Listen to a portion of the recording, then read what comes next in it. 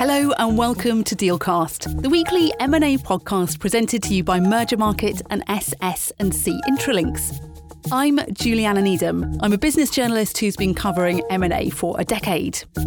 Now, ECM activity globally hasn't had a good 2023 so far, but what's the picture in the US?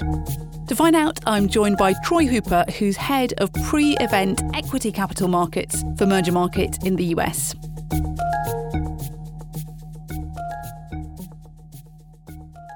Hi, Troy. Thanks for joining me today. Hi, good to talk to you. So, can you talk through how the US ECM market performed in the first half of 2023, please? Yeah, so the first half of the year was pretty slow. It kind of continued the trend that we saw in 2022. We have not seen a lot of activity on the equity capital markets, really for the last 18 months. Even though we had a rally in the stock markets beginning last fall in October of 2022, we haven't seen that feed through the equity capital markets issuance. So the volumes in the first half were, really kind of on par with what we were seeing last year, which was pretty grim. And can you give us some kind of comparison of how the US ECM market compared to the global market for the first half of the year, please?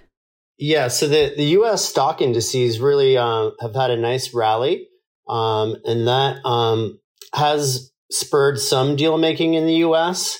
It has fared better than other parts of the world, but still on a relative basis, historically, the U.S. markets are also down. And can you explain why that is, please? Yeah, it's, there's a storm of bad news that has hit the market really for the last 18 months or so.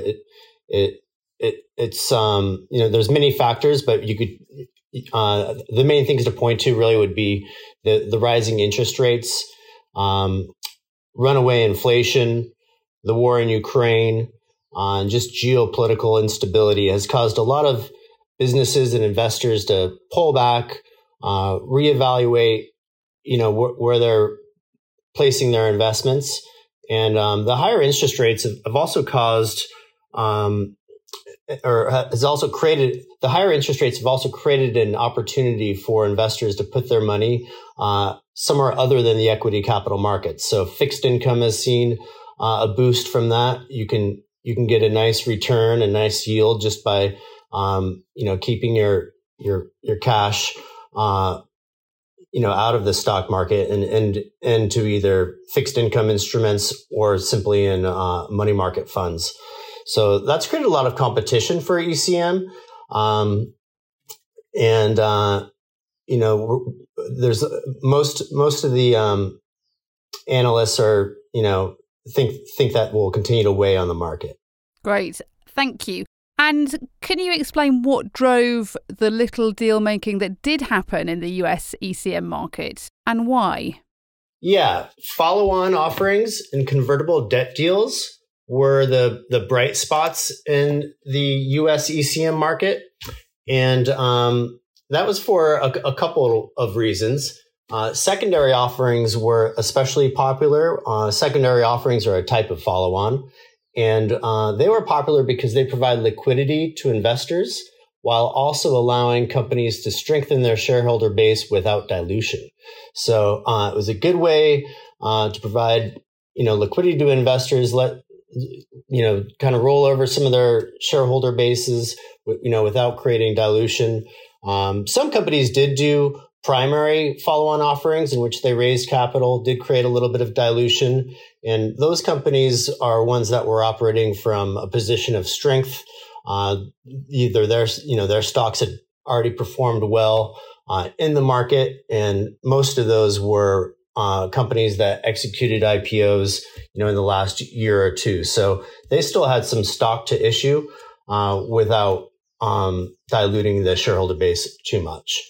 And then in terms of convertible bonds, they've historically been provided a measure of safety to the issuers because the issuers are able to secure debt at a discount, and the convertible bonds then provide an upside for investors who can profit from a combination of both a fixed income and an equity strategy. Thanks. And you mentioned IPOs then, and you ran through some of those macroeconomic and geopolitical factors that have affected the ECM market, both in the US and more broadly. But can you go into a bit more detail about why there were so few IPOs and explain whether the IPO window is still considered closed, please? Yeah, IPOs have long been the bellwether for the ECM markets, and they've really been the largest casualty of the rising interest rates and the inflationary environment that we've seen. Investors have been able to put their money to work in fixed income and in cash, and find safer places to put their money. So there hadn't been much investor demand in 2022 and in the beginning of this year for new issuance. That said, we have started to see some IPOs be successful, namely the Kenvue IPO. Kenvue is a consumer health spinoff of Johnson & Johnson. So it was an established business that generates a lot of cash. It's profitable. It had a very successful IPO in the US in the second quarter of this year. And that really provided some optimism for other issuers. And then we saw a restaurant chain called Cava Group. It's a Mediterranean fast casual restaurant chain here in the US. And they had an IPO after the Kenvue IPO that also did very well. In fact, the stock price doubled in the first day of its market debut. What's interesting about the Cava IPO is, unlike Kenvue, it's not profitable. It's really a high growth story. That really kind of the high growth investment thesis took a big hit in 2022 and so far this year. But the Cava Group kind of turned that around a bit. It showed that there now is some investor demand for a good growth story and a promising business. So Cava and Kenvue have been two of the bright spots in the IPO market. And that now has led to more companies considering IPOs. The most recent IPO, as of the date of this recording, is Oddity. It's a beauty and wellness company that uses artificial intelligence to develop cosmetics. And it had a nice 35% pop on its first day of trading. And can you give us an idea of how large those IPOs were, please? Yes, the Kenvue IPO was the largest. In fact, it was the largest equity capital market deal in the U.S. year to date. Kenvue raised north of $4 billion in its IPO. It's currently trading at a market cap of about $47 billion. So it's a very large company. Now, if you look at the rest of the largest ECM deals year to date, there are no other IPOs that made the list. They're all follow-ons and convertible debt deals. But the other IPOs that I mentioned would be Oddity. They raised about $425 million in its IPO. And Cava Group, the Mediterranean restaurant chain, they raised just a little bit more than $300 million in their IPO. And that was at a $2.5 billion valuation. Thank you. And you've mentioned a few IPOs in a few different sectors there: healthcare, hospitality and beauty. In which other sectors is new issuance possible or expected? Yeah, we could still see some more issuance from those sectors you mentioned. Oil and gas is another area where we're starting to hear some chatter about some companies that are looking to IPO this year. Semiconductors, that'll be one of the biggest IPOs that's expected later this year, would be ARM, which is the semiconductor company from the UK. Yeah, and I think the UK bankers will be pretty miffed that it's not listing here in the UK and London. Yeah, that's right. And what's interesting about ARM is NVIDIA, which is a very large semiconductor company, they actually expressed interest in buying ARM a few years ago. And that really sort of highlighted the type of asset that ARM is. And it's really created a lot of interest and enthusiasm for the ARM IPO. We've spoken a few times before, Troy, about SPACs or special purpose acquisition companies, which boomed in the US in 2021. What's the situation with SPAC listings at the moment? Yeah, SPACs have not fared well. After the speculative craze around SPACs that we saw in 2021, the market really shut down to a large degree, namely because of regulatory scrutiny that the U.S. securities or that the U.S. SEC started to place on SPACs, and they've proposed a number of rules that could impact how both SPACs are structured and as well as how investors might trade them. And an even larger issue is the sort of legal liabilities around those involved in them. So that's really sent a chill through the market.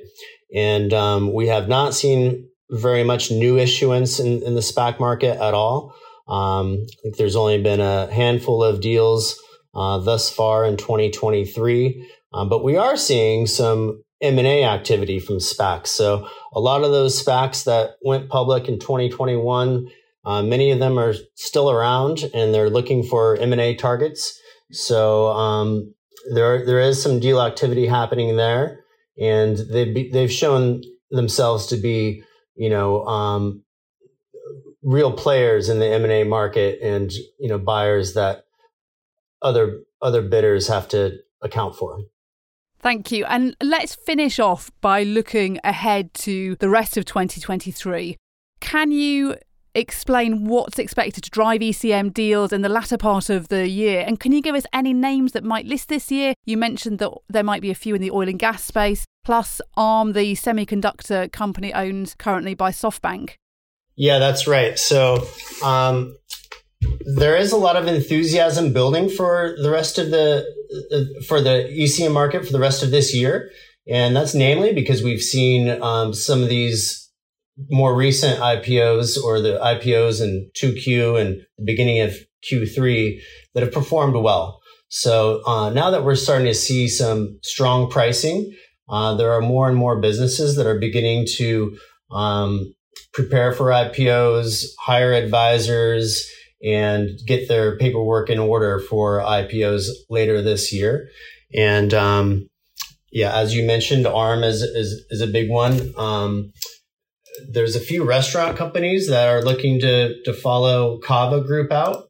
Those would include Fogo Hospitality, which is a Brazilian steakhouse. There's also a Korean barbecue chain called Jin Restaurant Group that has registered for an IPO in the U.S. Panera Bread and Twin Peaks are also expected to go public, if not this year, possibly beginning of next year.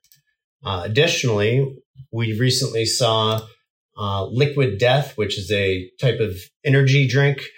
They just hired a bank for an IPO in early 2024. So there is activity that's just beginning to kind of stir up right now, and we expect that to continue throughout the year. Great, thank you. I'm not sure I'll be trying Liquid Death anytime soon. Troy, good to chat. Thanks very much. That was Troy Hooper, who's head of pre-event equity capital markets for Merger Market in the US. Thanks for listening to Dealcast, presented by Merger Market and SS&C Intralinks. Please rate, review and follow the podcast. You'll find us on Apple Podcasts, Spotify, or look out for your Merger Market news alert. For more information, have a look at our show notes. Join us again next week.